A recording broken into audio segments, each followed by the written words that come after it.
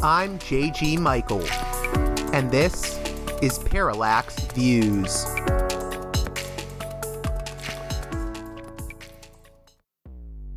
Hello, this is Mike Swanson. In a few moments, you're going to listen to another segment of Parallax Views. But before you do that, let me tell you about my new book, Why the Vietnam War. It's a sequel to my previous book called The War State, which has lots of positive reviews on Amazon. It's been out for years. But this one is a more detailed case study of how the American empire and national security state operate using Vietnam. And I believe it shows also how things work today, how policy is actually made and why. So grab the book on Amazon.com, Why the Vietnam War.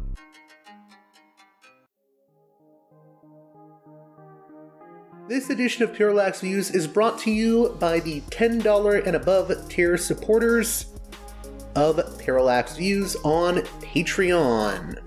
So, with that in mind, producers credit shoutouts to Gunnar, Mark, Alexander, Catherine, Tilo, Emilia, Jeff, John, Bert, Brian, Elliot, Michael, Brace, Nick, Galen, Arlen, Bo, Geekadelic Media, Chance, Chase, Dan, David, Ava, Bob, The West Bank Robbery Podcast, Jamie, Gary, Ishtofer, James, Martin, Matthew Ho, Ryan, Nobody, Thomas, and Dano.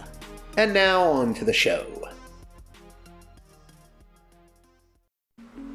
Hey there, Parallax Views listeners. On this edition of the program, we continue our coverage of Israel-Palestine, the bombing of Gaza, and related topics. This time with journalist Eric Margolis, who's been a long-time commentator on issues related to the Middle East, South Asia, and Islam.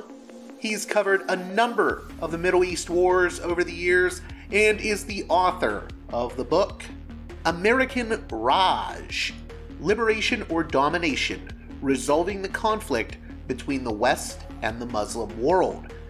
Eric is a very outspoken and often controversial figure.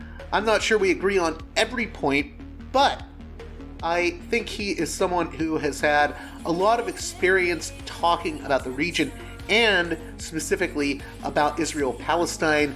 He was introduced to the topic, as you'll find out in the conversation to follow, when he was very young, I think around 6 years old.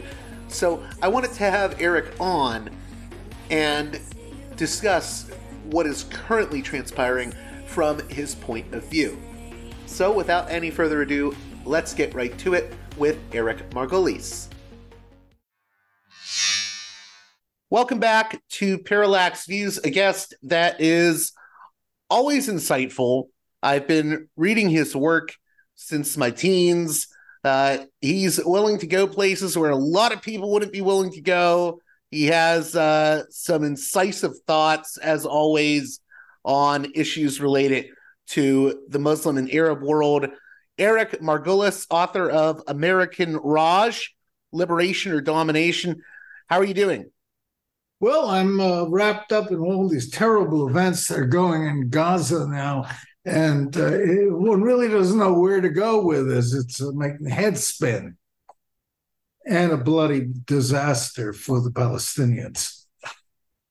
You want to start with the October 7th attack. I don't want to spend, the whole time we have on it, but just briefly, is there anything you want to say about it? And I know there's a term that I think you've used when it comes to civilian deaths before, worse than a crime, a mistake. Maybe you can talk about that line that you've used before. Very apropos line. I just came back from Paris, and that is the line that was used by Talleyrand, Napoleon's foreign minister, describing the murder of the Duke of Dongan, who might have been a young pretender to the throne of France.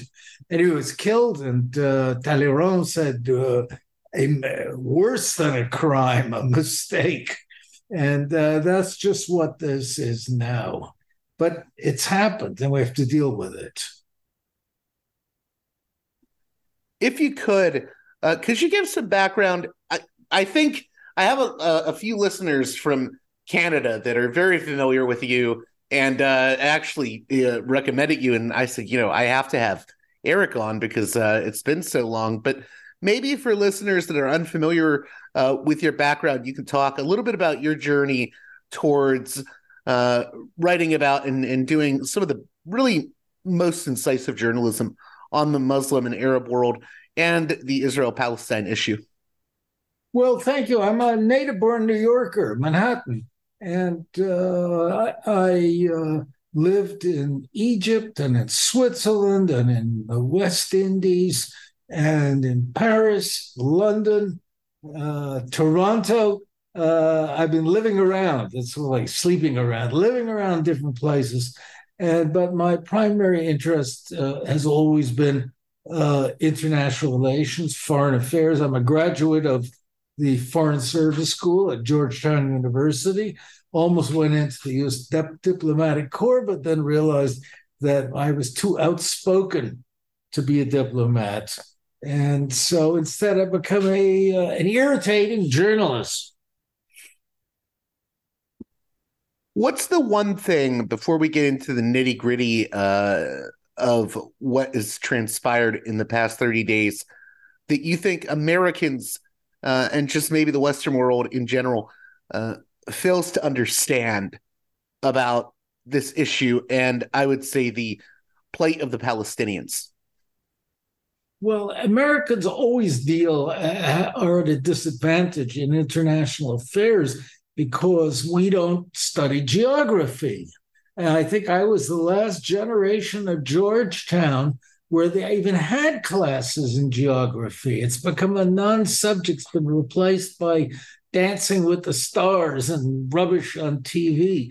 So we don't study history. We have, in my view, a very poor education system. I was at a dinner party in France. I'm talking to people who know all about the United States. They know about the EU. They know about the Middle East. We're so big and so distant that we're not up to date on most other countries, unlike the French and British, who are excellent colonial powers because they studied and understood where they were. Could you speak a little bit to the bombing happening right now and also how you view the October 7th attack? I believe, as some others have, such as Ian Lustig and a number of academics I've spoken to, that you view the October 7th attack as essentially amounting to a prison break or a prison riot. Yes. Yes, I did. And they are the inevitable result of what's happened with the Palestinians, because these are these people who are twice refugees. I mean, they didn't just come from nowhere. These people lived in what's now southern Israel, Galilee, as it's known, and they were ethnically cleansed from this area. The human refuse practically forced into this horrible Gaza Strip. I've been there many times. It's just a dump. Imagine the Bronx with palm trees, and it's a disaster. But it's an open air prison, and as happens in many prisons, the inmates finally one day just couldn't take it anymore. The Israelis have been restricting their water, restricting their food, even their vitamin intake. So these people are being starved and harassed and occasionally bombed, and snipers are sent in to kill them. I was going to say, for listeners that don't know, not to interrupt you, but Israel has a policy of bombing every so often, which they call mowing the lawn or mowing the grass. I mean, it's very disturbing. Well, you're right, and anybody who can watch 1,000 and 2,000 pound bombs being dropped on a civilian neighborhood and collapsing entire buildings, and over 11,000 Palestinians killed now, half of them children. It's horrible. It's a crime. As we're going back to Talleyrand, worse than a crime, it's a mistake. In terms of, you said you've been to Gaza before. Can you give my listeners an idea of what Gaza is like, what your experiences were like there? I don't know when the last time you've been there. I know certain journalists like Gideon Levy in Israel, who writes for Haaretz, he's not even really allowed into Gaza anymore by the Israeli government. So maybe you could talk a little bit about what your experiences have been when you were in Gaza. And also, I'd like to note it's a very, very small piece of land. I think it's only, like 25 miles in length, but maybe you could comment more on that. Well, it's just a little bit of land on the edge of the ocean that nobody really wanted. And all the Palestinians who were ethnically cleansed from the Galilee region or the southern Israel region were shoved into there, ended up there, as we were saying, living on threadbare rations, lack of nutrition, lack of clean water, don't have enough power. It's a big prison, and they're miserable and they're volatile, and every once in a while they blow up. What caused this latest eruption was something that never mentioned in the U.S. media, and that is that the new ultra right-wing government in Israel has announced plans to expand Jewish settlements again. And there are already 750 to 800,000 armed Jewish settlers in the area. And I know these people, they're very fanatical. They're very determined. A lot of them are from Brooklyn and Yonkers, New York, and they want to kick out the Palestinians and go back to biblical Israel. Yeah, I know in your latest column, Make a Desert and Call It Peace, you actually talk about speaking with people from the settler movement. I know some people are starting to wake up to how bad that situation is when it comes to the West Bank. Could you speak about your experience interviewing these people? Well, I mentioned, years ago back when I was covering the wars in southern Africa, and I used to talk to a lot of these Boer settlers, Dutch Boer settlers here, and these people have been there since the 1600s. They were Johnny-come-latelys, but they were very militant, and their view was that Black people are not as the same as white people, and that they had to be treated in a special way and given a lot of guidance, or kicked out, as the case they might have. Well, these Jewish settlers in Gaza, they have gone from 25 to 250,000 to 750,000 now in recent years. A lot of it money from the states that is tax deductible, and they're there and they're determined to kick out all the Arabs. Where the Arabs will go, we don't know. One thing I think that's important to note is that I was looking at the numbers. So with 2014 and Operation Protective Edge, as Israel called it, that lasted for about, I want to say, about a month and 2 weeks, maybe a few days more than that. But that killed over 2,000 Gazans, including children. This has gone on for the past 30 or so days, and we have a kill count of over 10,000. This time, I think, is very different, and it's very disturbing to me that people are not noting that the kill count this time around is larger than what we saw last time. Could you speak to that? Yes, it's been a rule of thumb in Israel for a long time that any Israelis who are killed by the Arabs, the retaliation rate is times 10. So they kill 10 Arabs for every Jewish inhabitant that's killed. Israel is very biblically vengeful-minded. right now. And this particular attack was a big scare because it hit some of their deep-rooted fears in Israel that their airport might be blocked and they can't get out, that the country is going to be overrun or the Arabs are going to murder them in their beds. It's a very fraught situation, as the British would say. Could you speak to, I mean, maybe this is going too deep into your own career, but what was your first experience covering, Palestine? And how is it different from other areas of the world that you've covered in other areas of the Middle East? Well, the Palestine came into my consciousness because of my mother. My mother was a female journalist, and she was one of the first women to go and to travel across the Middle East on her own, which was unheard of in those days, interviewed Nasser, King Hussein, all kinds of people. And when she was there, that's in the early 1950s, okay, the official party line was that Palestine is a land without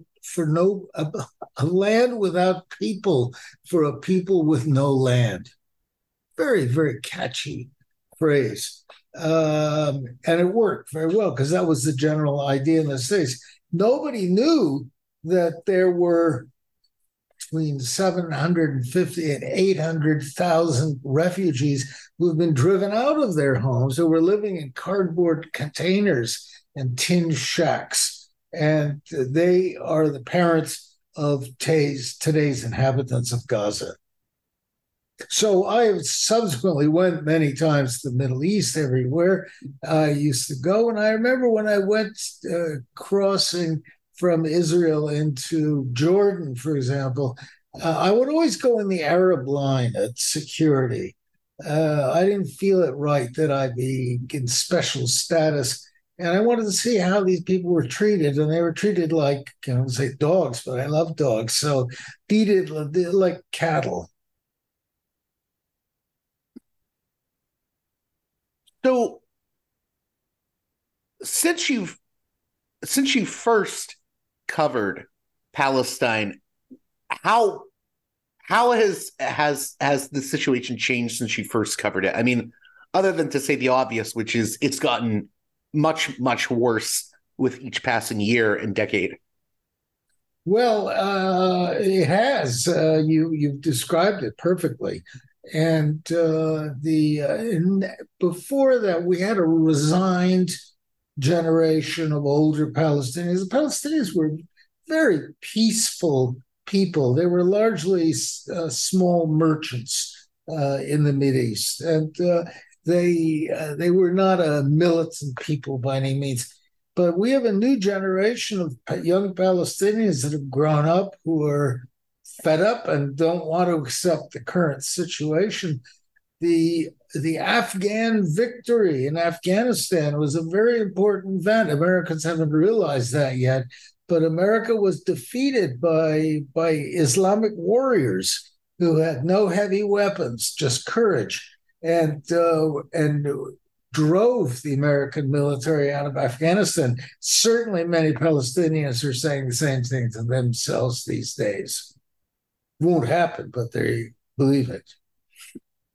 Could you speak about just the amount of military spending the U.S. is doing, not just with this war, but also there's a lot of military spending with Ukraine. And I know people have strong opinions on, Ukraine and some of the other wars that we've been involved in. But, at the end of the day, I feel like the amount of spending, when that spending runs amok, as they say, it can become the real threat to security that people miss. You're right. It's undermining the strength of the United States. I mean, my hometown in Europe, bridges are falling apart, sewer mains are breaking, pipes are exploding, streets have big holes in them. You don't find this in Europe. There's a widespread decrepitude in the States. And that's one reason, because we're lavishing so much money on military affairs, and we've become addicted to military spending, which we don't need to do. Look, we were defeated in Vietnam. I was there. We were defeated in Iraq. We were defeated in Afghanistan. What else? Where else we've gotten? Our derriere is kicked. We're the greatest power on earth, and yet Somalia, I could add, we have done very bad. We just want more and more defense spending. And part of the problem is that because a lot of these military factories were purposely put in states that are important to the electoral process. And nobody wants to close down a defense plant. It's wrong. It's actually defense plant with an election coming up. So we are committed to military spending, and Biden has run amok in his spending against COVID, welfare payments, military spending, money for Israel, money for Ukraine. The result is that, and we have a $3 trillion national debt. So this is all borrowed money, borrowed on the national credit card. Surefire way to wreck your country and undermine it. And we're so obsessed with military affairs. Look at us. We're sort of sending billions more to Ukraine, to a really sleazy, mysterious war that we're waging there, plus 14 billion or something now for Israel. In terms of the end game, what do you see as the end game for Israel being? And I guess, in other words, maybe you can explain why. Why has Israel done things in years past, like the annexation of the Golan Heights? Why are they allowing settlers to rampage in parts of the West Bank, such as Hawara? What is the end game at work here? I'm not sure there's a clear end game, except on the right wing of Israeli politics is the idea of more land.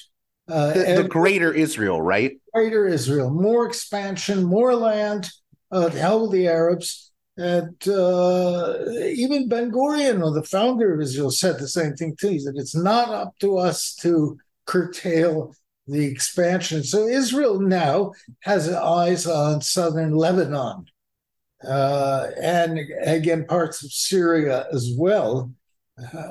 I think you're going to see that occupied by Israeli forces. Israel is very strong. So you how do you see this? I know that you're hesitant to call it even a war. It's I mean, from your point of view, it's a collective punishment. How do you see this panning out between Israel and Hamas? What's your general sort of analysis of how things may go? Because I think at the end of the day, things just look very rough for the Gazan people. I have great sympathy for them. They are absolutely lost. They're starving. They're sick. They're locked away in this giant prison camp. They're now going to become the target of 750,000 armed Israeli settlers who were told to go after them and get their land and cut down their trees and kill their donkeys. It's a horrible situation. So the Israelis can withstand a lot of this. It has sympathizers everywhere, and it's been very clever in knowing how to manipulate American opinion. And there's no reason why Israel can't continue on this way as long as it's unlimited access to American money and arms. Well, I think the big issue in a lot of ways is just these groups like AIPAC, which just are basically the network that makes up the Israel lobby. Yes. That's correct. And they're very, very strong. I remember the case of William Fulbright, who was the finest American expert on foreign affairs. And it came to be that he was regarded as soft on Israel. And he lost his position because they brought in somebody to run against him and poured money into the district. So you speak against Israel at your own political and health peril. I was going to say even, I just did a whole show on this, but there was even that showdown between George H.W. Bush and, the AIPAC lobby and Yitzhak Shamir. That's right. I mentioned again in my column, there was a time when President Eisenhower, I'm old enough to have seen his inauguration. It was one of our finest presidents. And Eisenhower was very no nonsense. And when Israel invaded Sinai with the British and the French in an effort to seize the Suez Canal, they occupied Sinai, and Eisenhower said, "Get the hell out of Sinai right now," and the Israelis left. Today, that's not possible. Look at a feeble President Biden, who may not live out the year, who his party makes a great portion of its funds from pro-Israel donors. Is going to not lead the road to peace. Could you talk a little bit about, I only had a few more questions, but I wanted you to talk a little bit about your work, American Raj, because that's how I became familiar with you. And of course, listening to your great interviews on the Scott Horton Show. Maybe you could talk a little bit about American Raj and the basic ideas put forth in that book and how it relates to what is happening now. Well, the book ran the number 2 Governor General's Award in Canada. The book was very frank, very straightforward, trying to show how America is really a dominant colonial power in the Middle East. And when we hear President Biden or Secretary, what's his name, talking about supporting democracy and stuff like that, it's revolting, because America is the main colonial power. It replaced the British, and it runs all these little tin pot countries, what Trump would call shithole countries. Would you be willing to talk a little bit about Trump? What's your basic take on Trump as it stands with his sort of policies on the Middle East and Israel? Well, I have a very confused position. I was interviewed by the Trump campaign 4 years ago. I couldn't be with them because my opinions were so totally different from theirs. And the friends of mine who are in politics said, "Eric, you've got to go with the team. You can't come and say, wait a minute, I don't agree with that." But what I think about Trump is that Trump is a do-it-yourself guy. He has no knowledge. He's surrounded himself with low-grade people. We have such good, capable people in the United States. Why Trump would delve into the basement of American politics for some people who were there eludes me. I guess it's his real estate business in Queens.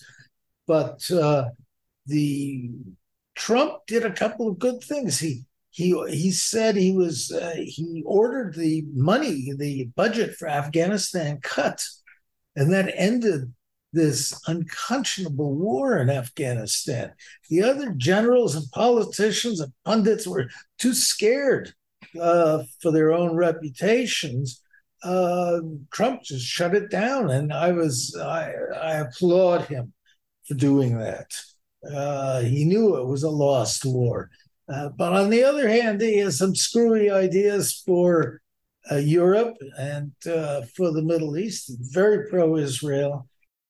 Yeah, I was going to say, I feel like the Abraham Accords everyone will talk about it as, especially right-wingers, it brought peace. We were so close to peace. But they're only talking about normalization with like Saudi Arabia and Israel.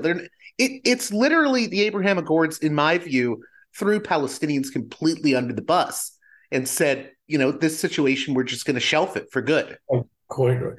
Well, they are the height of hypocrisy and two-faced behavior. These so-called accords were just the public emergence of the game of footsie that was being played between Israel and Saudi Arabia and Kuwait and the other Arab dictatorships. They were undemocratic regimes run on bribes in Washington and in the Middle East, and they meant nothing because everybody knew that they were a fraud.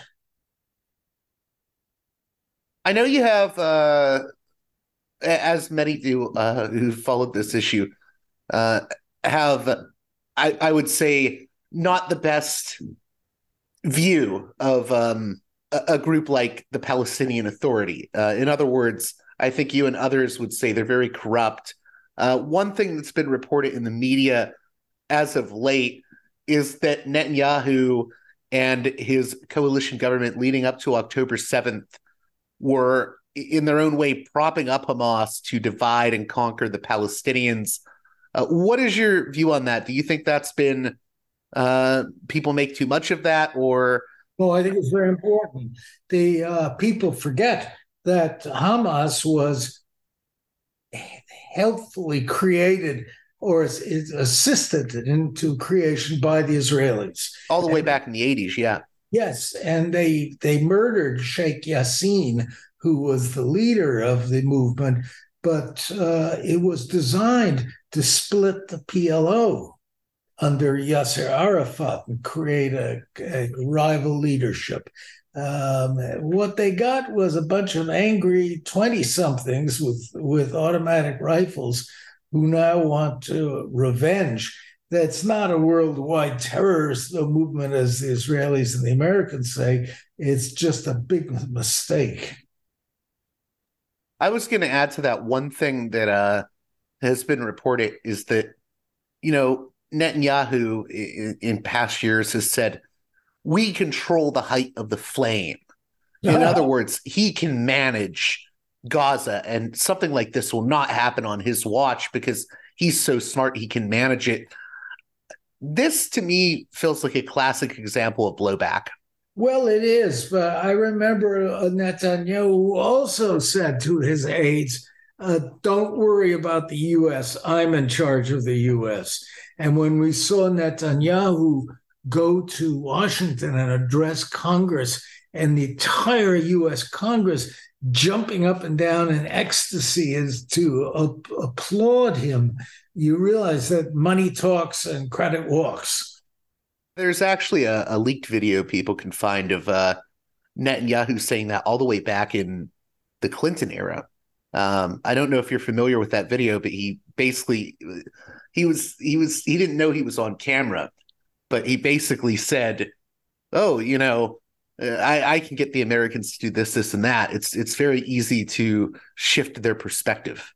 Quite right, and it is. Look at Senator Menendez of the Senate Foreign Relations Committee. They found gold and bullion and cash in his house, and he was it's what the Arabs call bakshish from Saudi Arabia to influence U.S. policy. It happens all over. In terms of this retaliation that Israel is taking, as you call it, a terrible retribution that is falling on Gaza's Palestinians, I'm reminded of Pat Buchanan, and I don't come from the same sort of political milieu as you or Pat do, but I think Pat has made some important points, especially in the past when it comes to other bombing campaigns that Israel has done with Gaza. Namely, he has pointed out that when you bomb Gaza like this, you're really just radicalizing the youth there. And, if your stated goal is to stop Hamas, this is actually creating more Hamas supporters. Well, yes, of course. And not only that, but what's disturbing is that it's creating hatred for the United States across the Muslim world. I've been at some of those Muslim conferences recently where America is spoken of as the devil because of what it's doing. And it's also spreading anti-Semitism, which disturbs me because we see it all in Europe. I was just in Paris. People are very angry at Israel, and they blame the Jews for that rather than the extreme right-wing cabal that is running Israel now. Could you speak a bit more to how the Arab and Muslim world look at the situation? Because I think, some will say, well, states like Saudi Arabia actually want to get along with Israel. But, in terms of the actual people, I think there's a difference between, what I would call the corrupt Gulf monarchies, for instance, and the people of those countries. I think there's a stark divide between the two when it comes to Palestine. It is said in the Middle East that Dubai is the best run Indian city in the whole world. And they're not even Arabs by the majority there. But yes, the Arab view that I've met is, on one hand, fear and loathing of Israel and real hatred of Israel and belief that Israel is a evil expansionist power. But on the other hand, there's great admiration for Israel and for the things that Israel does. They're referred to as the cousins. And the Arabs, they get along quite well with the Israelis. They understand each other. The Israelis are just so clever. It's unfortunate. And as I wrote in my book 10 years ago or more, that I said Israel is going to get sucked into the affairs of the Arab world one of these days, whether it's these Abraham Accords or not. And it's going to get caught up in all these nasty Arab rivalries and civil wars. Just to reiterate that, do you think there's a difference between the leadership of these Arab and Muslim states and the sort of populace of those states? Oh, definitely.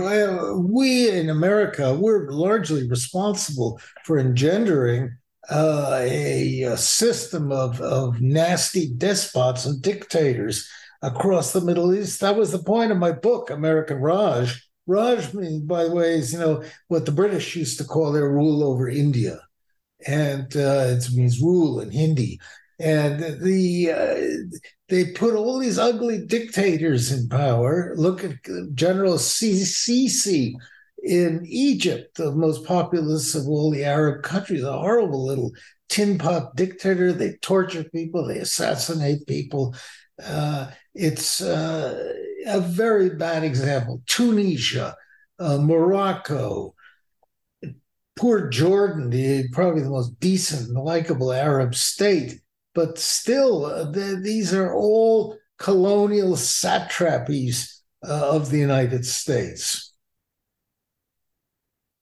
And of course, as you put it, I think you've basically, I think in the past few articles said that, Egypt, the Saudis, these Gulf states, I mean, they're essentially cowards when it comes to dealing with Palestine.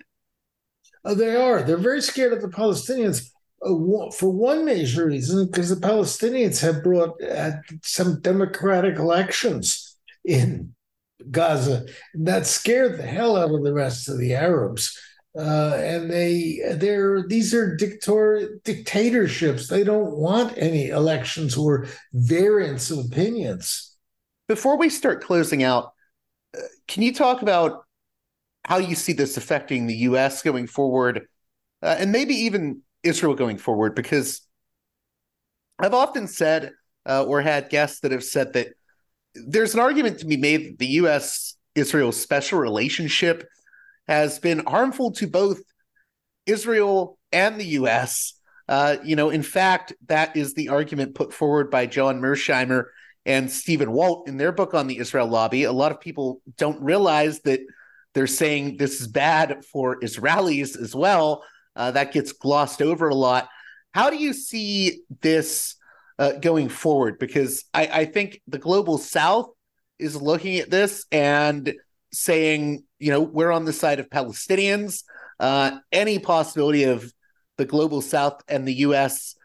Mending relations there, I think that's out the window now. I think this is going to be very harmful to a lot of diplomatic efforts around the world. It is, and it hurts our reputation, character as Americans. Back in the 50s, there was a Jewish rabbi named Elmer Berger, and a very, very wise man.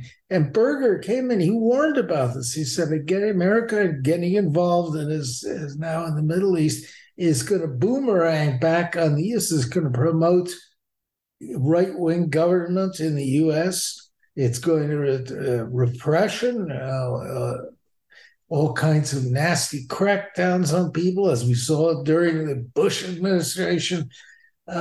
It's not going to be America. And what's happening now is that the American government is seen by many as so corrupt and bought and sold that one day there will be a backlash. And I fear it'll take place against Jewish Americans who, having been seen and sold America down the road or misled America because of their passion for an imaginary Jewish state. I was going to say I've spoken to people like, Colonel Lawrence Wilkerson, who served as chief of staff under Colin Powell. Very good man. Well, yeah, Wilkerson said to me one of his biggest concerns is that, you have these, I would call them fanatical ideologues of the Likud party, and they're not just in Israel, but I also think there's fanatical pro-Israel ideologues in the U.S. And what I think is concerning is that these ideologues, in my view, long-term, are actually endangering the lives of Jewish people in the U.S., because, unfortunately, I think there are people in the U.S. that will look at these pro-Israel ideologues and like Kudniks, as some people have called them, and start blaming Jews entirely for it, which in my view is very wrong. But I think that's what could happen at some point. I agree entirely with you, and I worry about it. And you just turn on CNN and you could see who really runs that station. It's very unfortunate. It's very un-American. And America could have prevented this current disaster in Gaza simply by forcing the Israelis to stop expanding settlements with their armed settlers. But America doesn't want to do this. America is so in bed now with the Israelis. I don't know if they'll ever be independent. I think it's a very dark time, especially for Palestinians. And I've known a number of Palestinian Americans and Palestinians over the years. I've broken bread with leaders in the movement, people like Hanan Ashrawi. So it's a very trying time for Palestinians. At the same time, I wonder, I don't think Israel has been able to ever get rid of the Palestinian issue. Is there any silver lining? I mean, could this be, where do you see this headed? I mean, is there hope for the Palestinians? Because they haven't given up yet. And to be honest, I don't see them giving up anytime in the future either. I think that this horrible situation has been with me all my life, since about 6 years old. And it's going to continue indefinitely because the Israelis have no reason to make a peace or really treat the Palestinians decently. They want their land.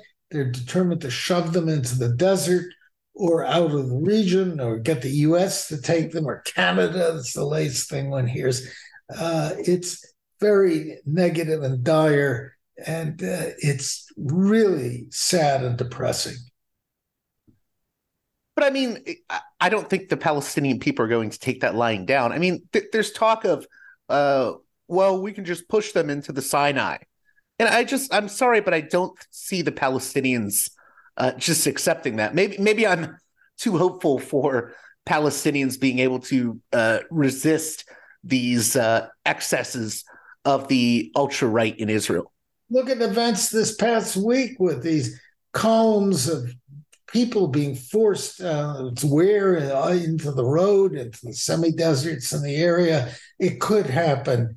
And the thing is, in the States, with the control of media, they're going to blast things about terrorism, and they're coming for Weehawken, Illinois, if we don't stop them in Palestine. And we've been down this road before. Look how the Bush administration arm twisted the U.S. into the invasion of Iraq.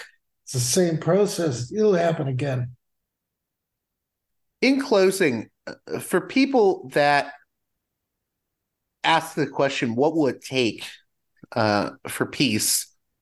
What do you want to say to them? Because I think, in my view, the answer is reflected in some of my other guests. I just had Professor Juan Cole on, and he said point blank, until there's until there's a Palestinian state, and these people that have been pushed out of their land, I mean, with the Nakba or the catastrophe, the ethnic cleansing, get formal recognition as a state and a people, this could go on forever.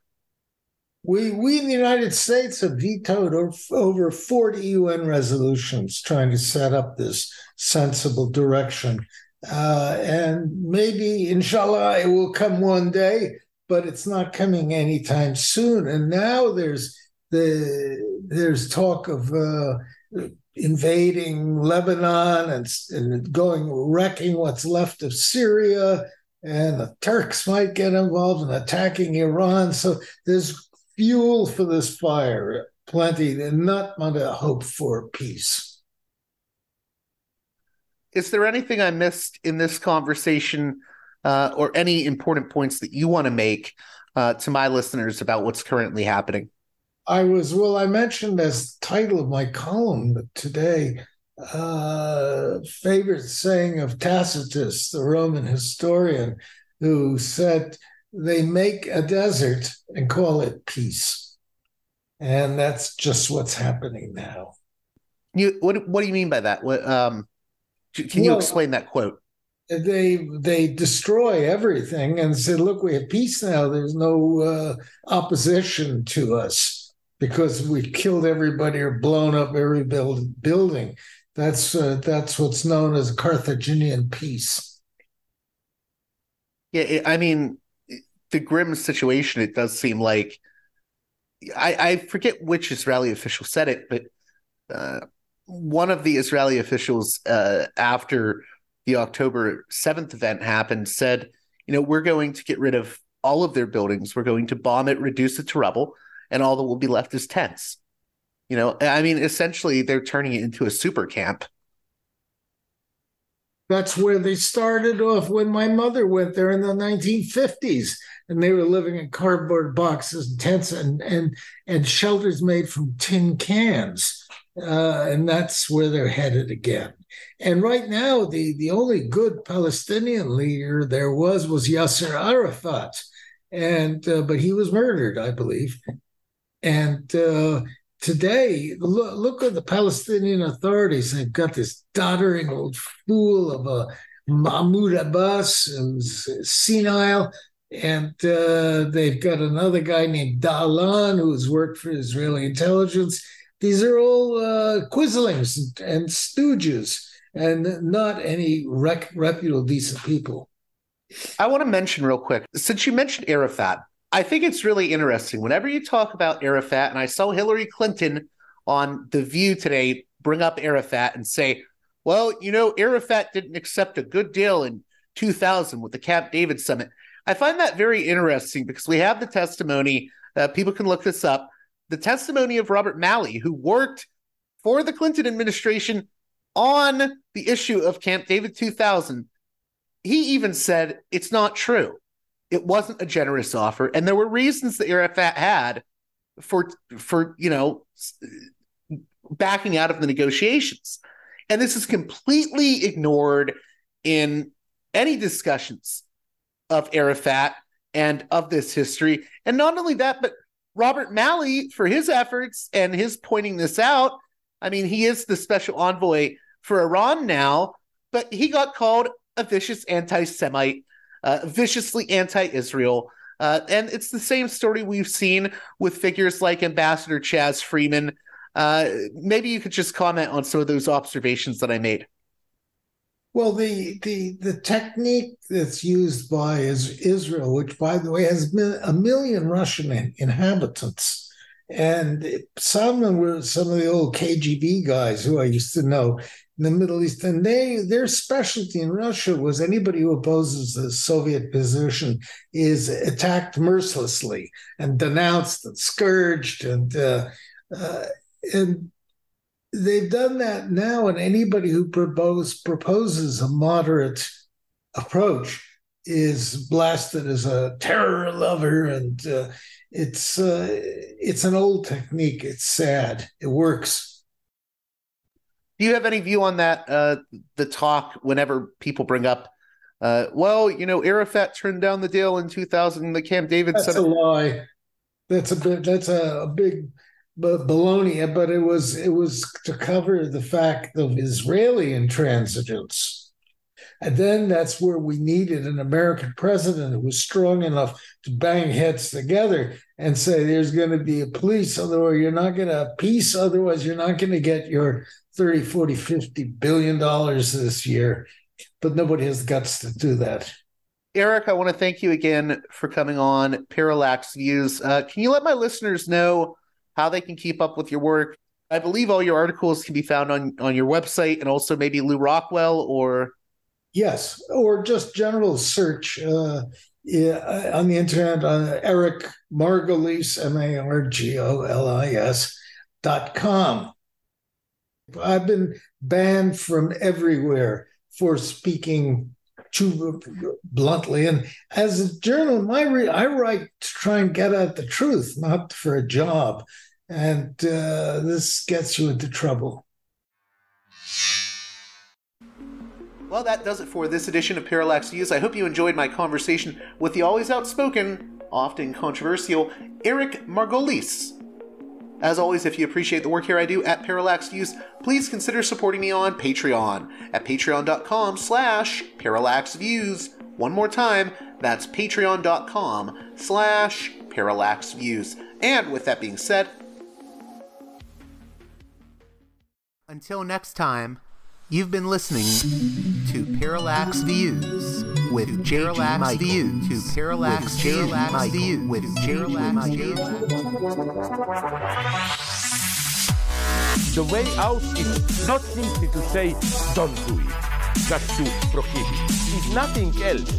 If we don't do it, others will be doing it like crazy. So, we have to confront the problem. But no, basically, I know of the great anxieties, problems, new forms of control, but it's also new forms of freedom. This is why I always emphasize that internet and all this new digital stuff, it's a very ambiguous phenomenon, but it's the field of struggle.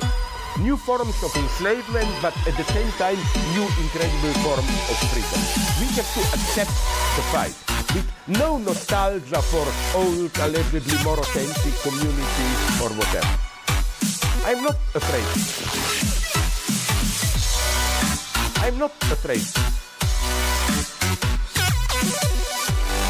I'm not afraid. I'm not afraid.